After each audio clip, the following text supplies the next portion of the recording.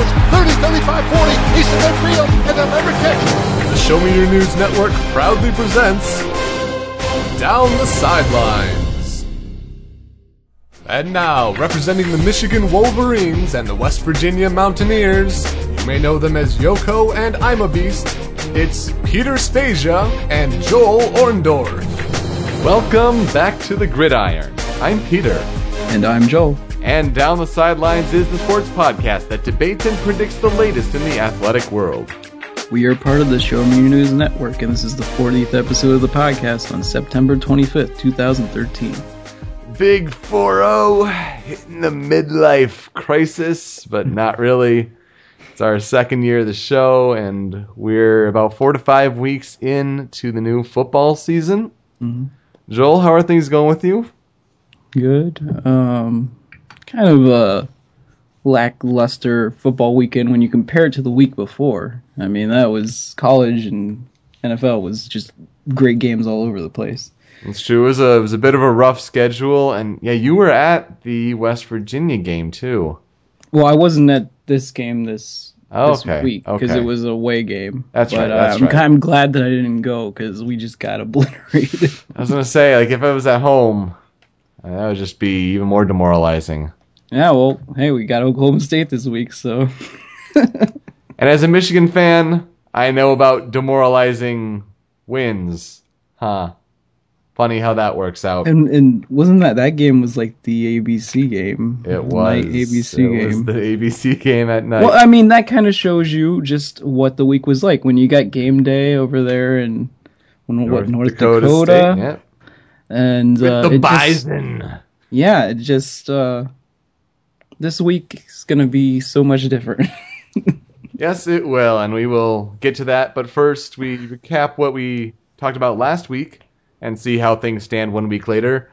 The Major League Baseball wildcard standings, you have about 4 games. I think teams are in their last series going in, and right now you do have the National League. Their wildcard teams are set.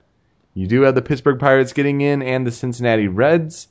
Currently, Pittsburgh's 1 game up on Cincinnati, each with a few to go. So it's really going to be all about that positioning and coming down the wire with who's hosting the game at home for the play-in. Mm-hmm. And on the other side, in the American League, just like we predicted, at least for the time being, it's Tampa Bay and Cleveland. Tampa Bay 1 game up on Cleveland, and Texas is 1 game back on Cleveland there, but Kansas City and the Yankees, they are on the brink of elimination. Baltimore had a really rough series with Tampa Bay, and that's thrown them, back in the loop, pretty much out of contention. Mm-hmm. So we'll see how those, sort itself out in the next few games. Also, the Cleveland Browns. What'd you make of that one?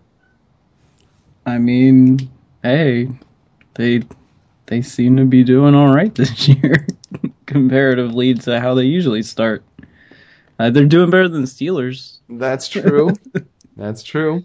But yeah, and then, the Colts this weekend, looking really good. Really good. A big win, Trent Richardson with his new team, touchdown on the first touch.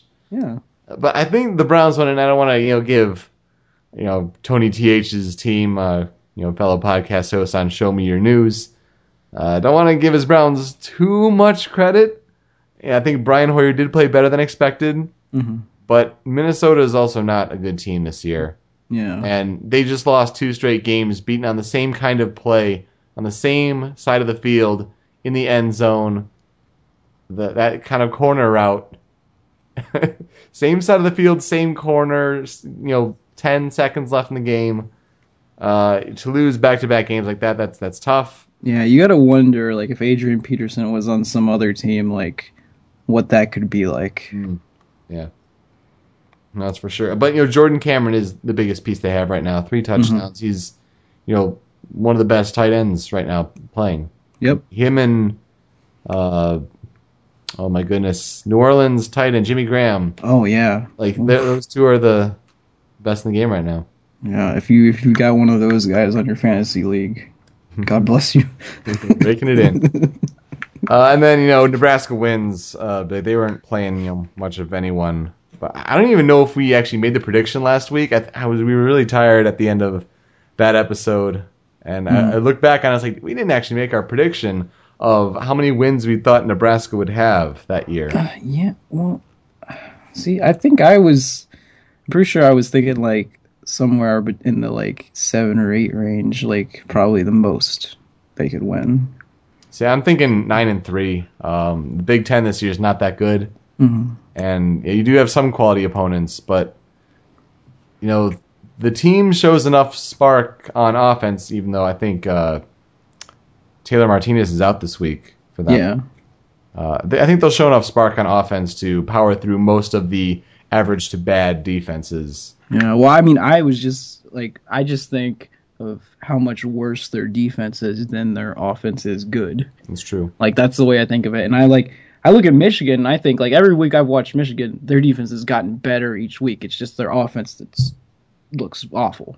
It's the lines. Yeah, and Ohio State's defense looks good. And when I compare them to a lot of the other defenses in the Big Ten, I think like, a lot of these teams with offensive struggles could go in that game and score 40 points on them like it's nothing.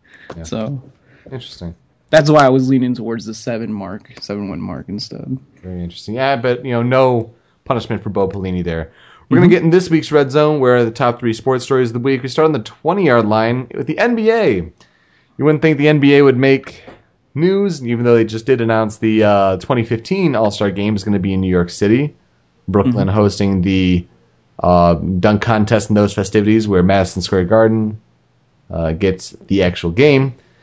But a story comes out that NBA is looking at the possibility of nickname jerseys for one game between the Miami Heat and the Brooklyn Nets, where the last names of players would not be featured on the back of jerseys, but their nicknames would.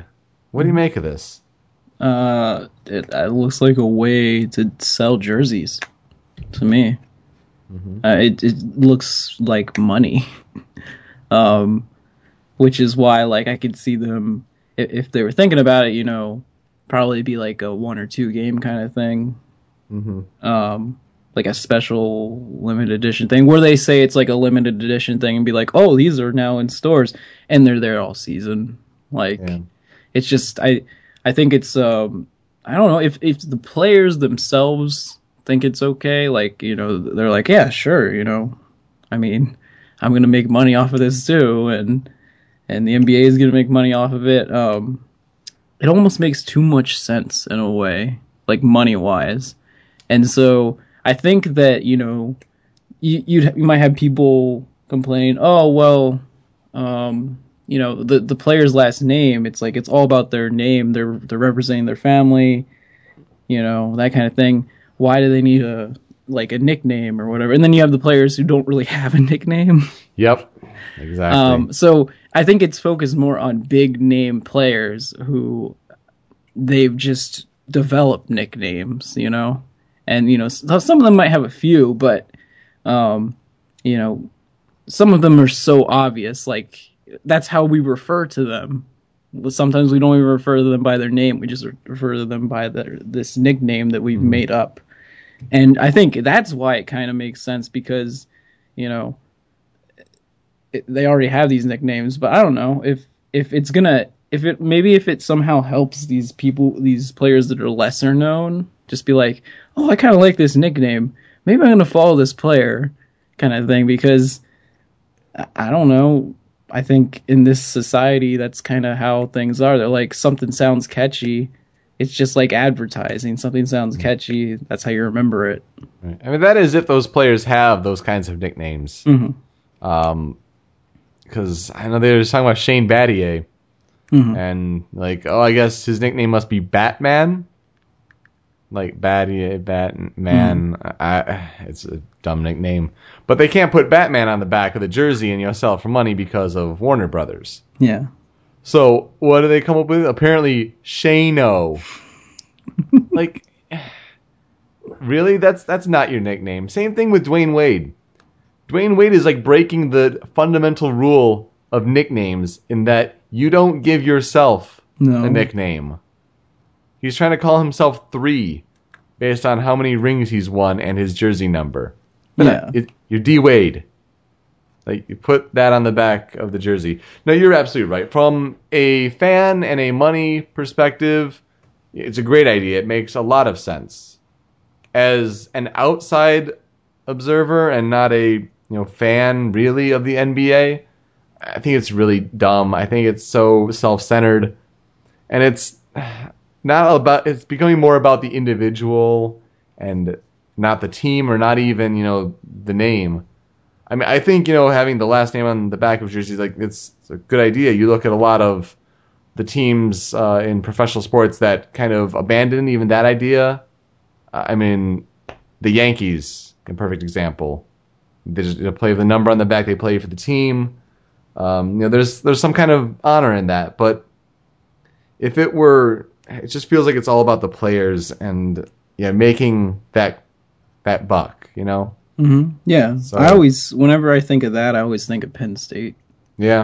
Penn State's another good example. That's kind of how they rolled. But I think like in today's society, that wasn't as a popular idea. Mm-hmm. Like, people like to have their names on the back of their jerseys, and they like to be represented. And this is kind of just like them putting a spin on that to really it's all about money.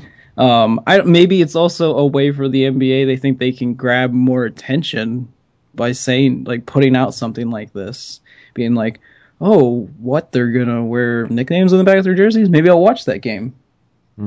I think they're trying to draw in different fans with this kind of thing, because the people who are already going to watch the games are going to watch the games, whether or not there's a nickname on the back of the jersey or there's nothing on the back of the jersey. So I think it's just a way to draw in fans and make money, which, and again, as long as the teams and the players and the NBA all agree with it, I don't see why they couldn't do it for a game. Mm-hmm. But I think doing it like 5 or 6 games is kind of annoying. Yeah, I agree with you. So we make the play here because it is a idea that's still up in the air and not finalized. Make the play. Will the jerseys actually be used during this coming season? I think for all the reasons that you mentioned, especially with the money and that kind of attention, I think it'll go through, and it's getting enough attention right now. And I don't think the feedback's been so overwhelmingly negative that they're saying, "Oh, we're gonna not do this." It's definitely getting mixed reaction for sure. Yeah. And notice, like, the teams that they picked that they were talking to about using it. There's a lot of big name players on those rosters that we already have nicknames for. Right. So yeah, I think as long as they do it like one or 2 games at the most, but I'd say probably 1 game, and in a series between those 2 teams, I think there's enough well-known nicknames that, they'd be able to sell a lot of jerseys. I really think that's kind of what it's more about than anything. And people will buy those jerseys like crazy if there's some kind of nickname on the back of them, just because even people that don't follow the NBA would like to have, a jersey that says this on the back of it. Mm-hmm. So. And it'd be kind of a collector's item. Yeah. Until the idea catches on, and then it becomes the standard for the NBA. God help us if. And then it spreads to other sports. No. No. I'm just trying to think of some of the nicknames. Butt fumble. Butt fumble. Oh, that is if he's even in the league next year. What about the 10-yard story? Well, this story has to do with, former running back at Tennessee, Arian Foster, who's big-time NFL player now for the Houston Texans. And apparently they're going to be doing, like, a documentary now about, scandals in college football, players receiving money, whether or not they should receive money in the future, that kind of thing. And he came out, someone was interviewing and said, well, I received funding, money, when I was at Tennessee. He said he didn't receive it from the coaches themselves, but he received, he kind of talked about how, this kind of thing probably happens everywhere. At the end of the month, my family didn't make a lot of money. I was running out of money at the end of the month, and people would say, "Hey, can I take care of you this month?" And or something. I think he mentioned something about a player, like a player or two, not having enough money for food, so maybe a coach bought them dinner or something like that, and that's a violation right there. But it's funny because these kind of things are always mentioned after the statute of limitations is up on whether or not the NCAA they can still investigate, but they'd have to find consistent the practices are still going on kind of thing. Yeah. If it's something that happened so many years ago and they can't really find anything to back it up, then there's not really much they can do. So. Yeah, and there's kind of a statute of limitations on these kind of things. It's kind of strange to hear someone actually freely admit it without any fear or worry about repercussions. Like, he's already making his career. Yeah. He doesn't have to talk about that when he's leaving school or jeopardize anything like that or bringing any trouble on his university because he was there in the late 90s. Yep. So it's kind of a touchy situation when you really think about it. See, I'm more along the lines of when you get to be that profile, the NCAA needs to start reconsidering, their flexibility. I know they're going to, have rules and stipulations, and they're going to want to try to be fair to all sports. But right now, football is not on the same level at all with the rest of the sports in the NCAA with what it brings in financially to the institutions. Mm-hmm. And the amount of money that is made because of these players. You look at the statistics from Johnny Manziel at Texas A&M last year. We're talking in the multiple, tens of millions of dollars in donations to the school. The success of the football program runs the alumni giving back to the university. Mm-hmm. And when you take that all into consideration and how much the pockets of the university are being lined and the players can't see any of that, even though they're in a way responsible for that, something has to be done. And, the NCAA says they're going to be reevaluating a lot of their procedures, this coming off season. And I hope something like this, at least some flexibility is looked at a little more carefully because the NCAA sure as hell can't, manage a lot of these, reviews that they're, supposed to be doing. And we always mention, Miami, but we have ones upcoming at, Alabama even for DJ Fluker. Yep. And there's a couple SEC schools. Yeah, it seems to happen every month or so. Like another school is named, whether they're there's some fact base into it, or much like the Oklahoma State one, it seems to fizzle out and really be a bunch of hokum reporting. Yeah. It's just strange how, at that point, they think they need to say it. Mm-hmm. Even I know it's like, oh, you always want the truth out of people, but like that's very random. Like, why did he just? How did they know to like talk to him about it anyways? Right. That's the other thing that really confuses me. It's like it's almost like somebody already knew about it and was like, they found out and somebody came to talk to them about it. He was like, well, it's gonna get out now anyways. So I might as well say something. Yeah. And I kind of feel like that's probably how it is, because why would you just say it out of the blue otherwise? Yeah, I think it's just a lot more people investigating these kind of things themselves, reporters trying to investigate this stuff. As we saw with the Sports Illustrated thing, probably a bad example because it doesn't look like it's working out the way that they thought it would. But I mean, it probably sold them a lot of issues of Sports Illustrated. I'm sure it did. Because it was, like, I guess Sports Illustrated was like a 5-part series, so it was 5 different issues. just like the Rolling Stone issue with Dzhokhar Tsarnaev. Yeah, and I don't know. The problem with this now is like it's like, where do we go from here? Well, I mean, what can the NCAA really do now, especially when we talk about how long ago it happened? That's true. Well, let's make the play here. Will Tennessee receive any punishment from this? What do you think, Joel? Well, what I'm thinking is that, whenever something comes out like this, it raises flags, it raises red flags. So the NCAA will probably send people from their compliance office to talk with their football office and make sure everything right now is going well, and that they've reported all violations and that kind of thing.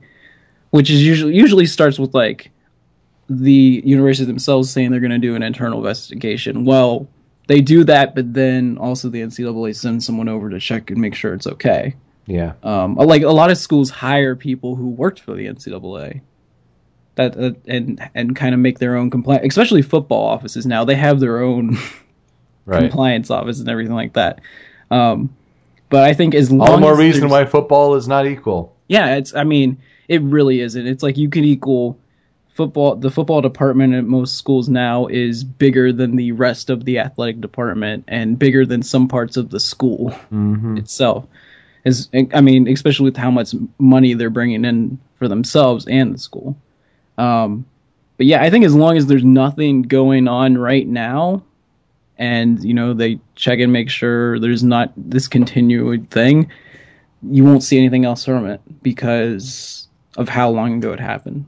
Yeah, I agree. If anything, maybe the university sets some probation on themselves. I don't know. Like strips wins from themselves in the past. I don't even know. No, if they would do that. No, like it wouldn't be anything severe, but I don't think the NCAA is going to be coming down and handing any penalties out for like you said, something that happened years ago. I gotta be in the now, really. Yeah, and speaking of that kind of thing, there was a little development with the Penn State. Oh, that's right. Thing this week where they kind of took a few steps back on what the punishment that they were issuing on them. Well, and it's a good thing to do because Paterno passed away. Sandusky's incarcerated. Basically, you're punishing the kids and all the administration, all the staffs. They've been cleaned out. They've cleaned house. The president stepped down. Yeah, it's a good move to kind of rescind on those, very heavy-handed punishments, which were in the first place, and it shows some kind of changing of what the NCAA would normally seem to do. So that's a good thing. Yep. The 5-yard story comes from the NHL, whose regular season starts next week. Very exciting. They're starting to wrap up all the preseason games. And this is a big year for the NHL because of the division and conference realignment.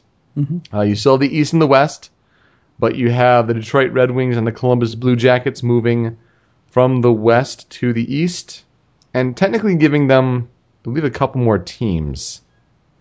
Yeah. I think there are 2 more teams in the East than the West. That's right. Counting, yes, 8 teams in each division in the East and 7 teams in each in the West. I don't know how they came up with that, or...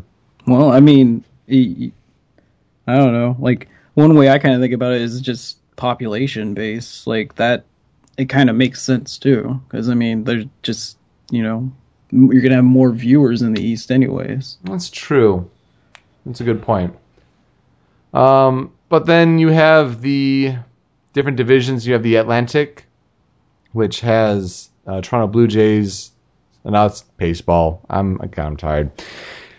How about the Toronto Maple Leafs? Yeah. Tampa Bay Lightning, Boston Bruins, Buffalo Sabres, Ottawa Senators, Florida Panthers, Montreal Canadiens, and Detroit Red Wings. So you have a lot of those, Canadian teams. Good chunk of the original 6 in there with Toronto, Boston, Montreal, and Detroit. One of them, you get the Rangers in the Metropolitan.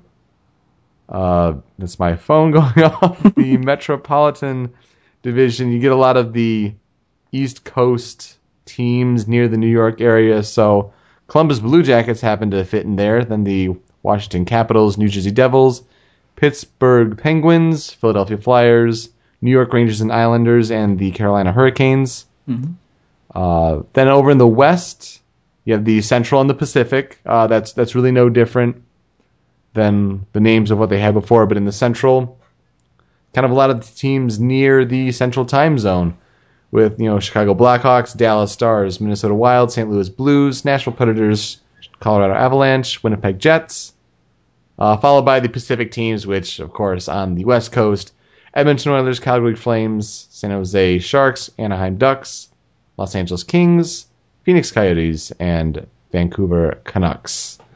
A lot of the California teams, obviously, then in the Pacific Division. Mm-hmm. Another big move that we pointed out last time when we were talking about the division realignment here on Down the Sidelines was Dallas was a big move for the division that they were in, because they used to be in the Pacific Division, and they were playing teams that were on the Pacific time zone a lot. Teams in California. Dallas, however, is in Central Time. So that means whenever they're taking a road trip, you're going through Mountain and then Pacific Time. So jet lagged hard all the time. So that's one of the big things with this as well. I know with Detroit, which is always, local team and all, they've always kind of clamored for the Eastern Conference. Despite being in the West for years, they would always be making these trips out to California for their big West Coast road trips. Or even if they were, traveling, just a bunch of the time zone travel was, really tough. Not only for the team, but for the fans. Like, I wasn't about to start watching a hockey game that started at 10:30 at night Eastern Time against, the Los Angeles Kings. That just wasn't going to happen. Yeah, it's like Pac-12 territory. Exactly. Time zones. Yeah, and we'll get to one of those games in our Pick 6, one of the ones that's at 10:30 that's looking quite appetizing. Mm-hmm. But this is a big thing for the NHL, and to have a lot of these teams, realigned where it makes sense for their, opponents locally. I know Pittsburgh. I mean, definitely. What's on this year for the Penguins? What are the expectations? I think they're still pretty high. I mean, you go look at odds makers. I think they're 15-2 for the Stanley Cup, and I'm pretty sure that's it's either got to be second or third place right now for the odds. I mean, you got Chicago. Chicago's definitely let's see, 6-1. And the Bruins, of course, 10-1, and then Los Angeles 12-1. I think St. Louis is the same as Los Angeles. And then down from I think Detroit's down 16-1. So a lot of the teams that I think if you watched the playoffs last year, you would expect to be up there as favorites in the standings. What was it? Chicago didn't just have the best record, they also did the best in the playoffs. Mm-hmm. And for what was it, 2 games or something, we thought they were finished. Yeah, it's true. Yeah, you remember that more than anybody else. Yep. Yeah, they were up 3-1. Yeah. That one hurt. That one still hurts. And then for the Pirates, I think they were the 1 seed going in on their side, and the Penguins, yes. Yeah. We're getting the baseball and the hockey mixed up. Jeez, gosh. They're just on my mind right now. It's big baseball time right now.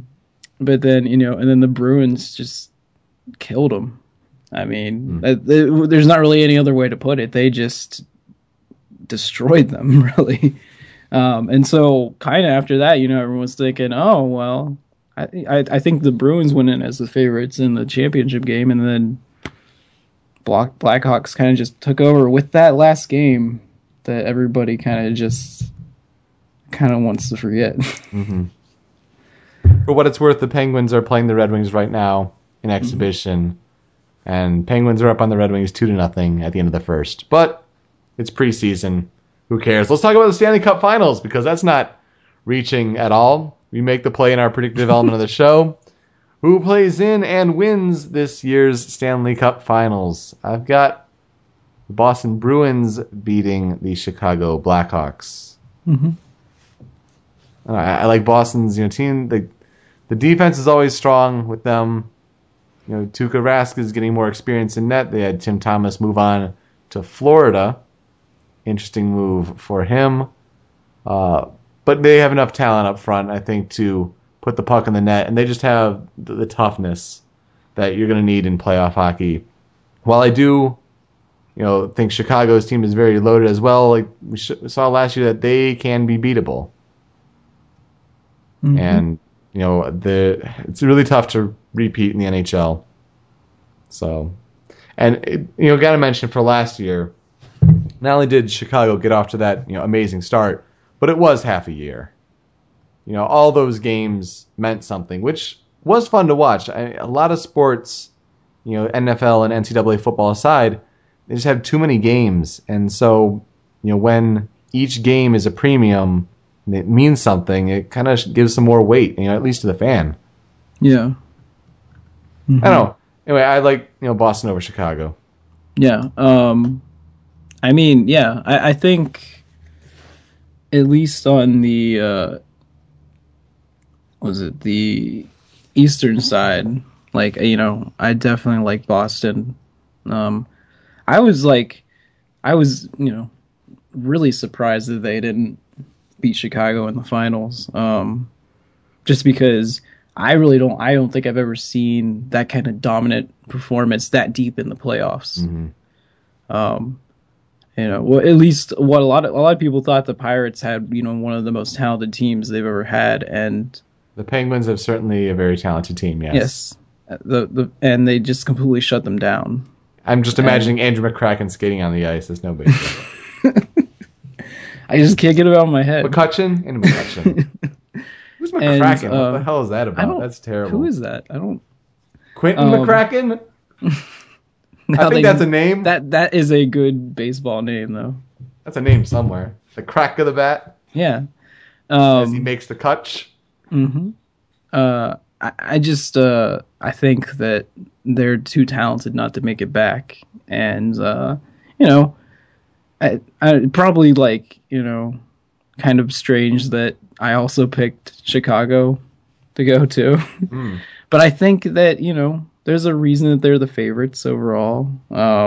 You kind of base it on what you saw them do last, and I mean, the dominant in the regular season and in the playoffs. Hard not to pick them to get back there. Less teams to compete against now in the West, so yeah, that too, and so yeah, I think I'm gonna take. Not too surprised that it's kind of the same pick, Chicago and Boston there. And just like our NFL predictions, same teams, swap champs. Yeah. We'll see how that plays out. Well, we got to breeze through the replay here. We'll start in college football. Florida A&M at Ohio State, minus 50.5. I picked Ohio State because I said Urban Meyer is an asshole because he runs up the score. Look what happened. That game was almost covered in the first half. Yeah, I mean, if you look at the stats for that game, it's almost kind of like they forgot to put the stats up for the other team. If you look in the box score, just everything, the stats, it's ridiculous. But I do believe, as far as statistics goes, Louisville's, if you go look at the game that Louisville played this weekend, I think the other team rushed something 30 times for 3 yards or something like that. And they had 70 yards of total offense in that game. So everybody, out there, go look at the stats for that game because it's comical. It is really they didn't put up anything. for the other team. Kenny Guyton, the Buckeye quarterback, throws 6 touchdown passes. That's a school record. He did that all in the first half. Yeah. 76-0 the final there. North Carolina at Georgia Tech, -6.5. Georgia Tech needs to come back, and they win the game by 8, so they cover. A lot of people think that, when they see like an option team like that, they think once you get them down, it's kind of hard for them to come back. But you run the ball. They still, I mean, if you can't stop them, then I don't really. It's not like just because you don't throw the ball a lot, you can't throw the ball. They can still throw the ball. If anything, they probably play action better than any other team out there.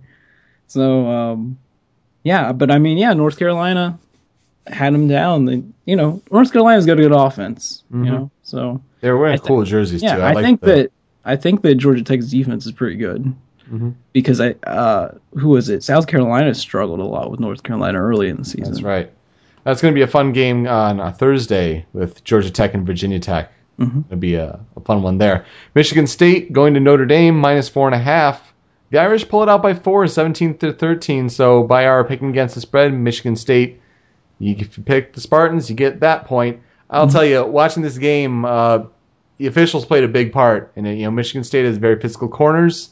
There are about 5 pass interference calls against them, about half of which were not justified at all, and continued Notre Dame drives. And then Michigan State tried a trick play when they had all the momentum, starting to come back and putting together drives against that good Notre Dame defense. They run a wide receiver reverse throw, and it was read, threw it in double coverage, picked off, and that really changed the momentum of the game.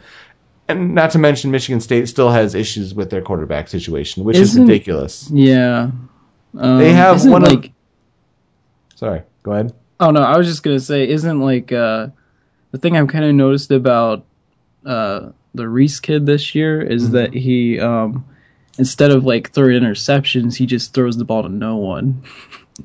He's really bad when he's chased out of the pocket. His accuracy is terrible. It's almost like his completion percentage has gone down just because he can't even throw the ball to the other team. It depends. If he has time with that offensive line, he'll be able to hit some targets. Yeah, he's not turning the ball over like he did last year. Right. Which is good because their defense is not nearly as good as it was, but. It seems but it's not nearly as good. If he could if he could get a few more completions, they wouldn't be having these close games. I mean, that Michigan game would have gotten even closer. Right. So Michigan State has one of the best defenses in the country. Oh yeah, it's really impressive to watch. But their offense, if their offense could be average, there's been some statistics thrown around here locally that are kind of akin to the wins against replacement, the WAR statistic in baseball. Basically saying that if they, even last year as well, because their offense was really bad last year too, but if they had at least an average offense as opposed to just a terrible one, the team could go 10-2. Yeah. Last year they went 7-6, and this year we'll see how they stack up against Big Ten competition. That defense will keep them in games though for sure. Tennessee at Florida -16.5. Florida was driving at the end of the game to put it over that 16.5, and they blew it. That first half was also a ton of turnovers, too. I think Deadspin put up a lowlights reel of all the different... Oh, it was bad. Not to mention that they lost their quarterback. It's real off Jess Driscoll. So, whenever that kind of thing happens, you always wonder, when the other person steps in, is this going to be a huge drop-off? Or, surprisingly, no. I think that the kid came in and played fine. I think the fact that he's got so many weapons around him on offense, just a lot of speed. At the tailback position, wide receiver position, he doesn't have to do that much. Plus, he can run. He's athletic. And, we're talking about defense. Right now, from what I've watched this season, Florida might have the best defense that I've seen this year. That you say, oh, well, they still gave up 17 points. I think that they might have the best defense. Just, we were talking about Alabama earlier this year, but clearly that's not the case with them. And, but just like Michigan State, I think that overall, if you could look from the front line to secondary, probably the most talented defense there is. So I think as long as they don't turn the ball over a bunch and they kind of manage the game on offense, they'll be in just about every game they play. Mm-hmm. Yep. What else? Arizona State at Stanford -5.5. It's a blowout there, 42-28. Only ranked matchup of the week, and Stanford put it to them. Yep. I mean the game was not as close as the score indicates. It was like 29-0 at the end of the first half. Something crazy like that. Kind of exposed Arizona State. I didn't think they were a top 25 team, and Stanford kind of showed us that. And Stanford also showed us that they are good. Very good. Yep. So, that, looking more and more forward to a kind of Oregon-Stanford battle out there. Mm-hmm. Kansas State at Texas. Mac Brown's job more or less on the line. -5.5 gets it done. 31-21. And they were crushing them. Yeah. Like I'm pretty sure it was like 20. I don't know, like 24 or 25 to 7 or something at one point. So. Penn State beats up Kent State 34-0. Spread of 21 for the Nittany Lions. That just not much of a contest there for as far as shutouts are concerned. Then that was our extra point, so I had to pick Michigan at Connecticut +17.5. That ABC night game. Michigan needs a last-second field goal to win. They're going to a bye week. They need it so badly. It's a brutal team to watch right now.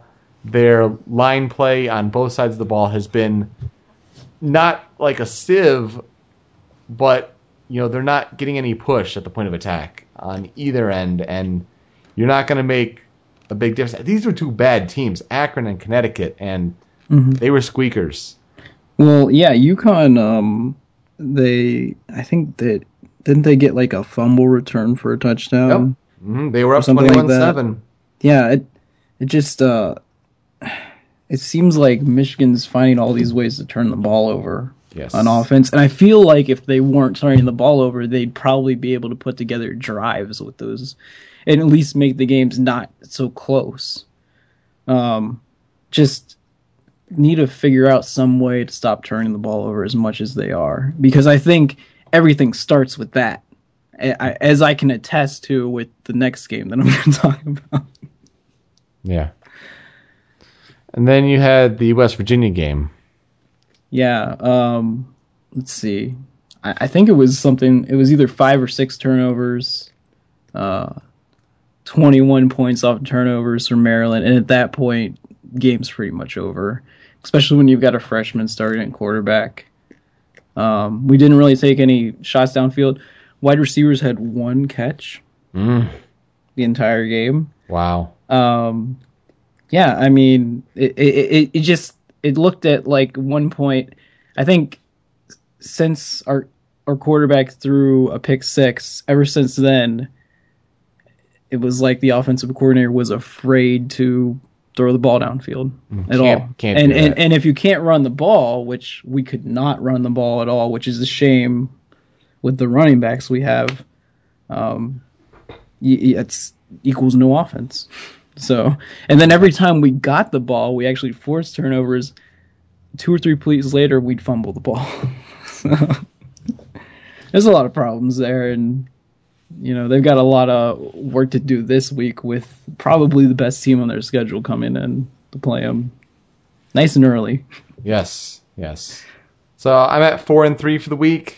It gets me to a few games under 500. You went 2-5, bit of a slide. Yeah, I think I had like 2 or 3 backdoor cover games that really messed me up. Yeah. Like I would have probably got even, but it gets you back to 500 on the year though, so you're in a good position.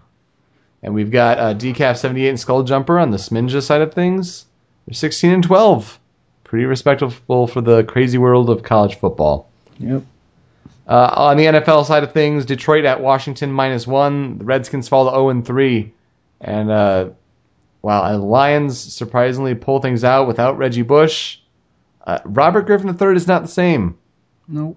Just not the same. He looks awkward running, makes some bad decisions. He was rolling out on one and tries to throw it to the sideline, maybe forced to a receiver. It gets picked off, and you could have just thrown it away. It's looking like a disappointing year for the Redskins, a team we both picked to win the East. Yep. Tampa Bay at New England. I thought that game would be pretty close to how Tampa Bay's defense was playing. New England was in charge the whole game, 23-3. Not even close on that one.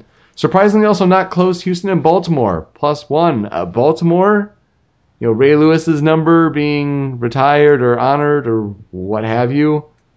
And, you have a lot of the big special teams plays. Baltimore wins 30-9. Yeah, and I mean, Houston really has a lot of work to do this week because kind of like the Redskins going into the season, a lot of people, thought they'd probably have the best record in their division, kind of take it over. Yeah. But just defensively and offensively struggling right now, and probably got the best team in the NFL coming into play. Right now, that would be the case, yeah. Buffalo at the New York Jets, -1. Jets commit 20 penalties for an obscene amount of yards, and they still win the game by a touchdown. Buffalo couldn't do much right. Yeah. I mean, that was a strange one to watch, especially near the end of the game when the Jets were basically racking up those penalties and basically almost giving the game away. It was killing. They could have got first downs and ended the game, and they were getting penalties. It was just like, what are you doing? Another team really disappointing. Chicago at Pittsburgh, +2.5, and Chicago put the stamp down on them, 40-23, and that one was over early. And they tried to make a comeback, but not too much. Yeah, and I think that this is another thing when you're struggling to, run the ball on offense and move the ball. You start to force things, and once they start turning the ball over, 5 turnovers. It kind of turned into just like a railroad. I mean, what's that like? Bizarro world, right? In Pittsburgh, the Pirates are making the playoffs. Steelers are 0-3. I mean, pretty much, it is like a giant reverse. Because it's at least at this point right now, you got to think it's gonna be hard for them to recover and make the playoffs. But then you've already got the Pirates in the playoffs. Yeah, I'll give some more entertainment during the fall. And then on Monday Night Football, the Raiders go to the Denver Broncos, -14.5, and the Broncos do cover by 16, 37-21. So I went 3-3. You went 4-2. Mm-hmm. The big swing game there was the Tampa Bay New England game. I think everyone else picked New England except me. So the Smidge leaders were Decap 78 and Skull Jumper. Well, they're at 12-6. He got a weapon back. This week, didn't he? Yeah, I think that kind of shows you just how bad that team needed some other receiver. He's still without Gronkowski and Amendola. And Tom Brady can do things like that. It's impressive. Yeah. Mm-hmm. And now Tampa Bay's benching Josh Freeman. Yeah. Or Mike Glennon, rookie out of NC State. That'll be something to watch. Yeah, I'm trying to think. I feel like Glennon was responsible for some kind of big upset. There was a big upset at NC State. Where was it? Florida State, or I can't remember. I think they did. Ago? I think they were the ones that upset Florida State last year. Yeah, they threw the ball like 50 times or something. Mm-hmm. Yeah. Let's get to the Pick Six, though. Week 5 of college football. It starts in Morgantown, where the Oklahoma State Cowboys come and take on the West Virginia Mountaineers, +18 at noon Eastern Time. I'm taking the Mountaineers. I think you got to bounce back from that kind of disappointing outing on the road. You're coming back home, playing to that fan base, and 18 points is a lot. You gotta fight for some pride there. I think the Cowboys can put up a lot of points, but I think West Virginia can do enough with the running game to at least. I don't think they win the game, but I think they prevent Oklahoma State from covering 18. Yeah, I mean, definitely, you got to think about, like, how much game tape they had this week to look at the things they need to improve on. It was, I rewatched the game every week to look for highlights, and honestly, I didn't do any highlights this week because there weren't any. Yeah. I watched back through it, and there's a lot of things that they can fix. When you've got a young quarterback like that, he's learning, and I think it's kind of good that they're sticking with this quarterback because next year he's going to be better because he's going to have gone through a whole season, kind of get familiar with the teams and stuff. It was his second start, so hostile environment, that kind of thing. But coming back home, I think I don't think there's a problem with the defense. I think the defense at this point in the season is the strong point of the entire team because they've had a few special team struggles too, which is kind of crazy because last year the defense was like everything that was wrong with that team. Yeah, absolutely. Which is why I can't believe how much they improved over the offseason. But because it's the same players, the same exact players. So yeah, I think that, if our defense can keep them from going over the top, which, will be kind of tough because they've got some really good receivers and, probably the best quarterback in the conference. As long as you can hold them, keep them in check, I think how they do that is they stop them from running the ball. Make them throw the ball when they don't want to. And I think we could keep it within 2 touchdowns. Which is crazy because we just got our butts, spanked pretty much. Yeah. All right, so who do you have in this one? LSU, Georgia? Yeah, so you have West Virginia? Oh, yeah, I'm taking West Virginia. All right. But then, next game, the pretty much the big game. At least I think it's the big game because everything goes through the SEC. LSU at Georgia. Georgia's actually favored at home by 3, which I don't know if, after watching their play this past week, if that number went down quite a bit because for a while there I think that was a trap game. They're looking forward to this one. For a while there, they were in a game with North Texas, and LSU looked really dominant again. They were pretty much toying with the other team, and I think Auburn's really improved this year, but that Hill kid for LSU is just ridiculous. Jordan Hill is very talented. And Zach Mettenberger is playing a lot better, too. Oh, yeah. When we think LSU, we always think defense. And clearly that defense isn't as solid as it has been in the past. And, when you lose that many guys, it's hard to. But they're still capable of winning games. There's a lot of talent there and speed. I don't know. And I think maybe it's because of the defense, and then if I look at Georgia's defense, and I kind of lean towards the defenses, I'm just gonna pick LSU in this game because I think their defense is talented enough to keep that Georgia running game in check, which is pretty much what makes that offense so much better than if it was just Aaron Murray throwing the ball over the place. Yeah, I've got LSU as well. I like the improved quarterback play, the defense, and Les Miles is going to be gutsy. I know the home crowd might help. Punt it on third down. There you go. Yeah, make it happen. No, I just got a feeling about LSU. This is going to be a good year for them. It's going to come down to that Alabama game once again, and while Georgia can put up a tough fight, they're really going to need to focus on the games in the East, the SEC East for them.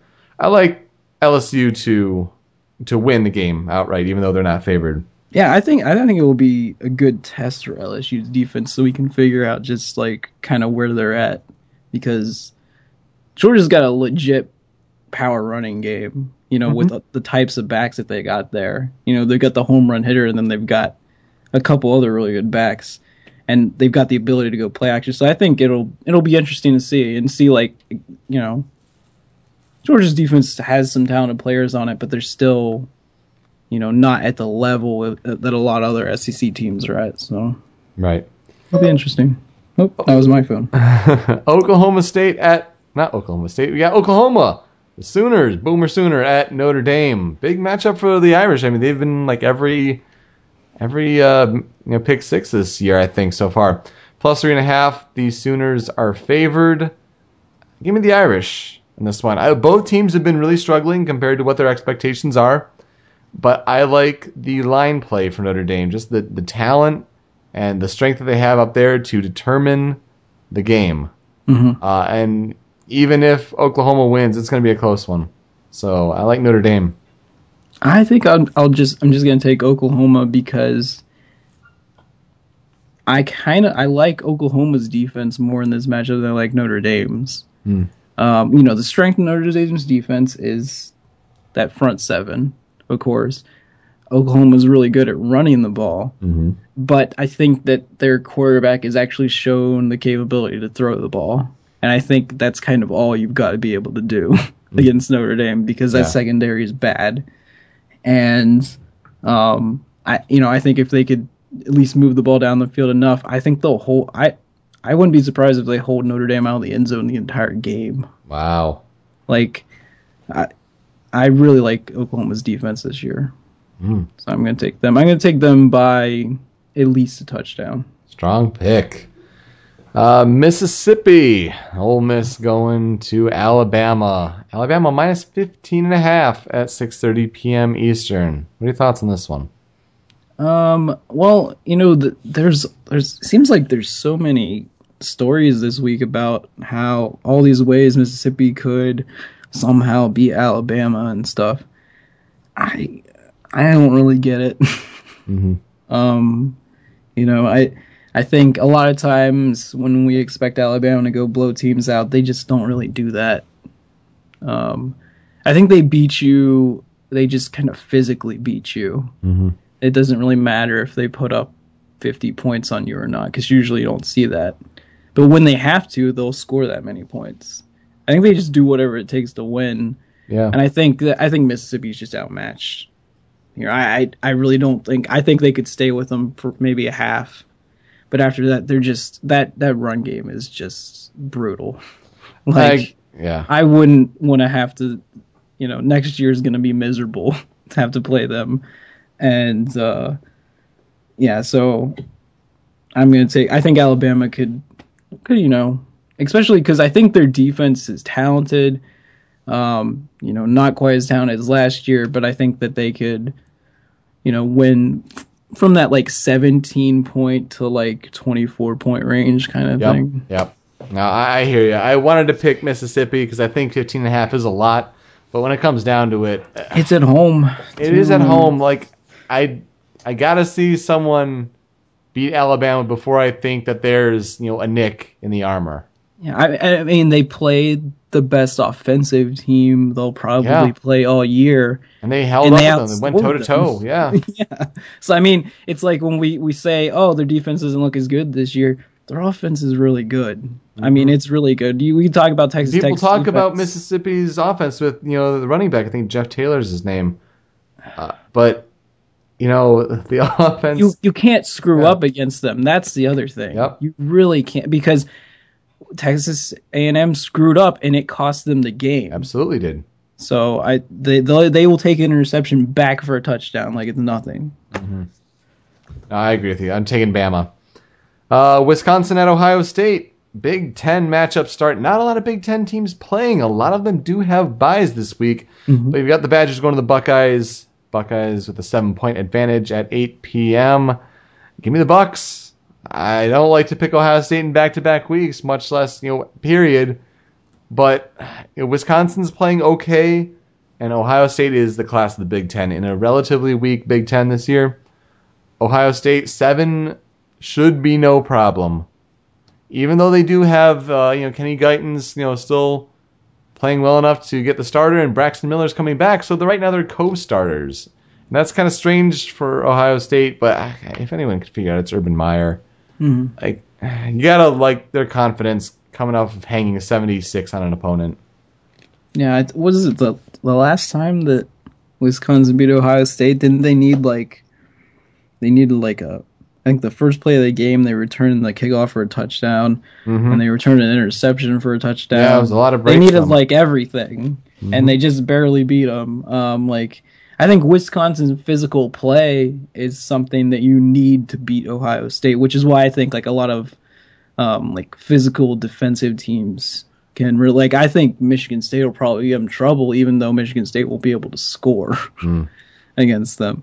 So I think Wisconsin should keep this close for a while, but I feel like regardless of who Ohio State is putting all these great offensive numbers up against right now, I feel like they could probably do it against a lot of the teams on their schedule. Yeah, 7 feels like too little. Yeah, to me. right now Ohio State's offense with that new quarterback is just clicking. It doesn't look like it's going to slow down, which is why I feel like when we get into the fourth quarter, Ohio State is going to get a lot of garbage points against Wisconsin, basically. Yep. Yeah, it'll be refreshing to see some competition, though. Finally, Cal at Oregon, minus 36 at 10:30 p.m. Eastern Time. Got the Golden Bears and the Ducks. Who do you got? Oregon coming off a bye. In the past, I probably would have taken Cal with this spread. I mean, that's for a lot of teams that is a giant spread, but for Oregon it really isn't. It's not as big as a lot of the spreads they've had earlier this year. I think they just got so many explosive players on offense, and they actually have one of the better defenses in their conference as well. So I think maybe if that was up to 40, I probably wouldn't take it. But because it's below 40, I think I'm going to take it. I'm going to go with Oregon. I'm going to go Cal. I think 36 is a lot, and while Oregon does have a good defense and all, I think this game over and under maybe 100. A lot of scoring in this game. I think Cal has a strong enough passing attack to they'll still get blown out. Don't get me wrong, but I think it's going to be more along the 27 number than it is the 36 and over. Yeah, and Oregon could take out their starters when they think the game's finished, and then Cal could score. Yeah. That certainly could happen, especially when you've got it's a good pick, because if you think it's going to be a shootout, you usually want to take any kind of backdoor cover or anything like that. You want to get that in there, because it usually is going to happen, just like that Alabama Texas A&M absolutely game. Yep. We both have to cover our extra point this week. Michigan's on a bye. West Virginia's playing in the Pick 6. So we've got Florida State at Boston College plus 21.5. I'll take the Seminoles. I was tempted because that's a big spread as well, and Florida State has sometimes choked on those big spreads, but they haven't had much competition the past couple weeks. Nevada a couple weeks ago, they've racked up almost 60 points each week. Jameis Winston is playing out of his mind, really. And Boston College is not that formidable of a team, so I like the Seminoles this week to cover 21.5. I want to say, didn't USC play Boston College earlier? Yeah, and 35-7, I think the score was. Yeah, and Florida State's much better than USC. They might be they might be kind of equal defensively, because USC's defense looks a lot better this year, but offensively way ahead of it USC, and I think it will definitely be one of those games where you could probably get Winston out by the end of the third quarter. I think they'll run up the score, even if they're not trying to, because they're just that much more talented than Boston College is this year. So I think they can definitely cover a kind of a 22-point spread, something like that. Probably beat them by 35 or something like that. Yeah. Breaking news before we move on to NFL. Detroit Tigers will reinstate Johnny Peralta from his 50-game suspension for PEDs this weekend. Oh.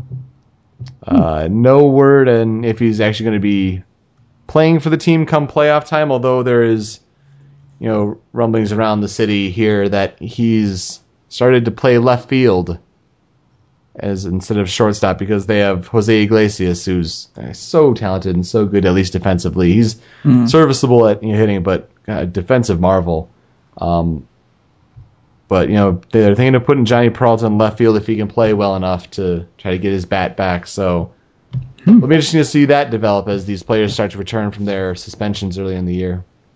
Yeah.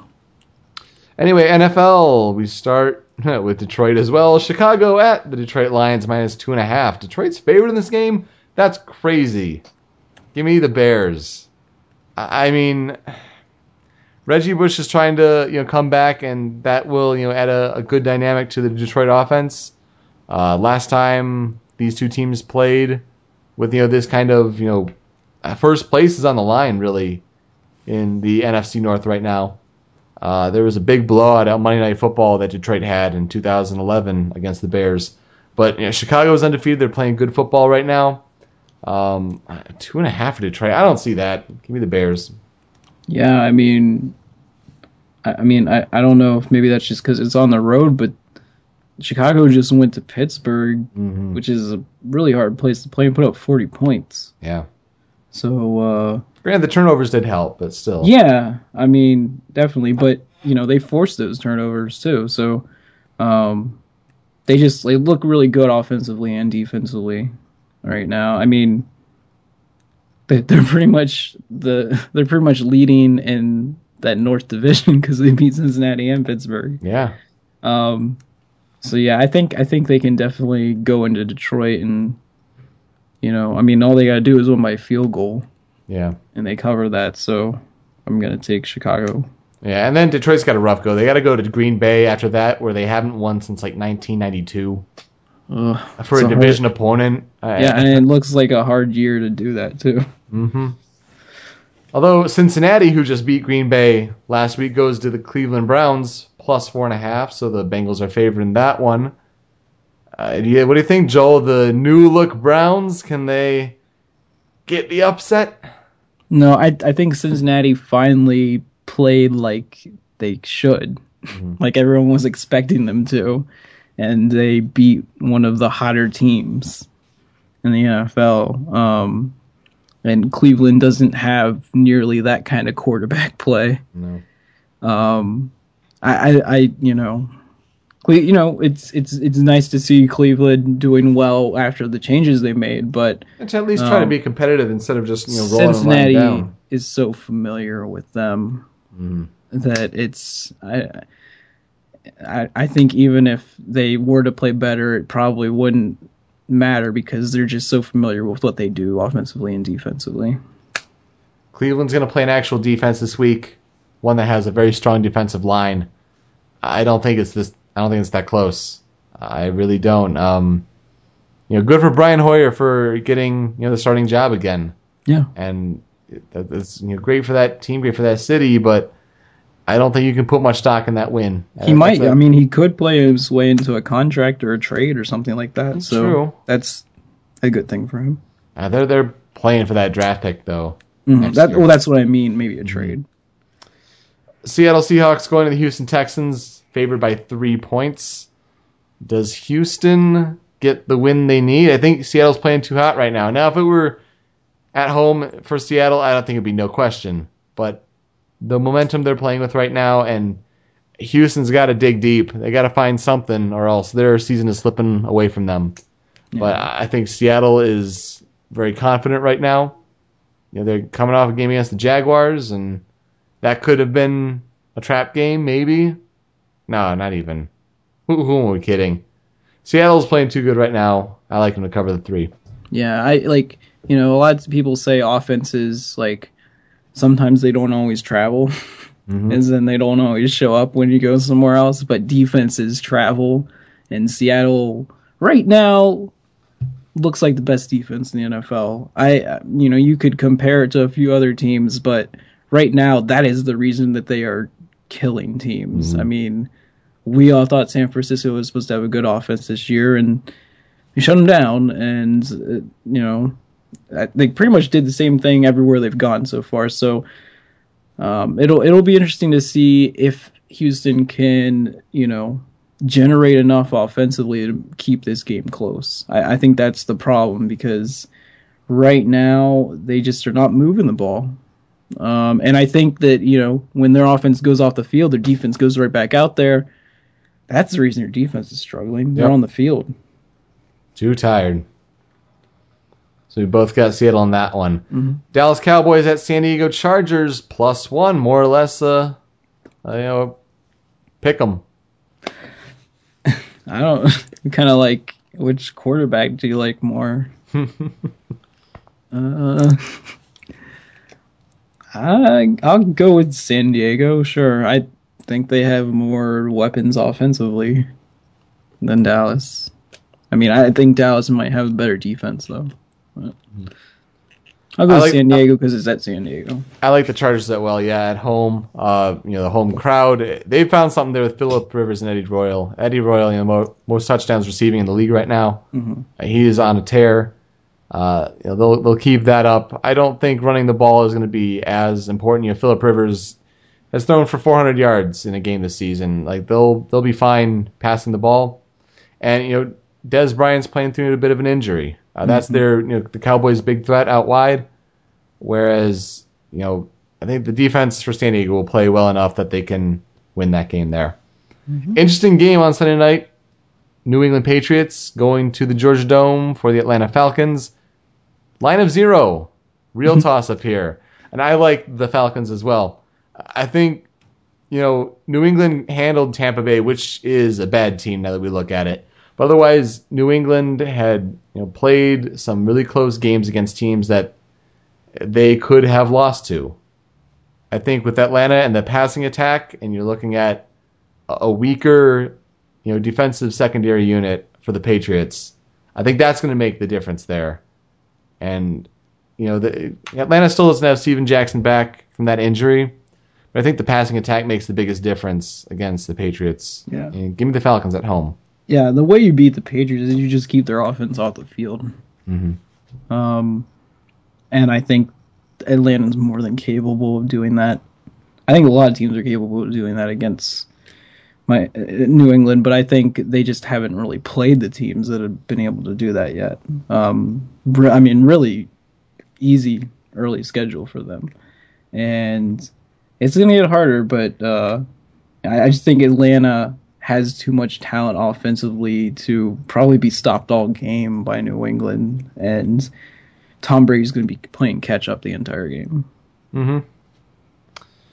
All right, last game, Joel. We got Miami Dolphins, 3-0. Miami Dolphins going to the New Orleans Saints, and the Saints are favored by 6.5 on Monday night. And they should be. Because New Orleans is a lot better this year. Getting back at the NFL, you could say. More or less. And, Miami, looks all right with, what they've got there so far. But I don't think they're at the level that New Orleans is. Offensively, could probably score on anybody. And looking a lot better defensively. And, I think New Orleans is probably one of the hardest places to play. It seems like one of those places where I've watched even Monday night game there, and what was it? The Patriots went there one time and just got shellacked. Yeah. It seems like once something goes good there for that team, they just kind of roll you over. So I think probably, win by at least 2 touchdowns in this one. So I think that's an easy spread for them to cover. Yeah. I have the Dolphins, however. I just got a feeling about Miami. It's not much logic to it, but I think that 6.5 is a big spread in the NFL. And I think with the way Miami's playing, solid enough on defense, they're getting the running game going, which is big for them. I don't think they win the game, but I think they keep it close enough. Which, if Tampa could keep it close against New Orleans, we'll see. I got Miami in this one. Just a gut feeling. Good for them for starting off 3-0. That's big for that Yeah, franchise. I mean, they made some good moves in the offseason. Got more players to help out on offense, which is what they've needed for a long time. They needed to put players around a quarterback. Mm-hmm.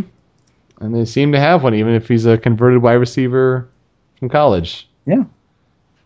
All right, I think that's it for this week. Anything that we need to bring up?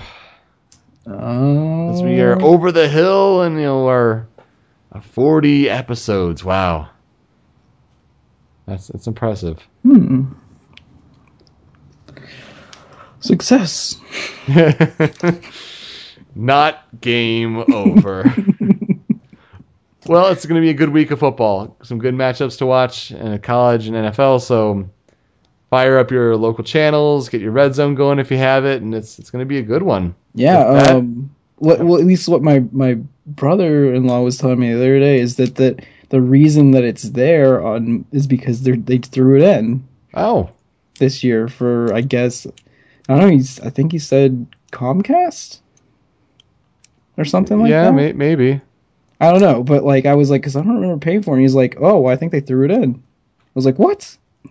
It is nice of them. Yeah. Well, anyway, with that, I'm Peter. And I'm Joel. We hope you enjoy the week in sports.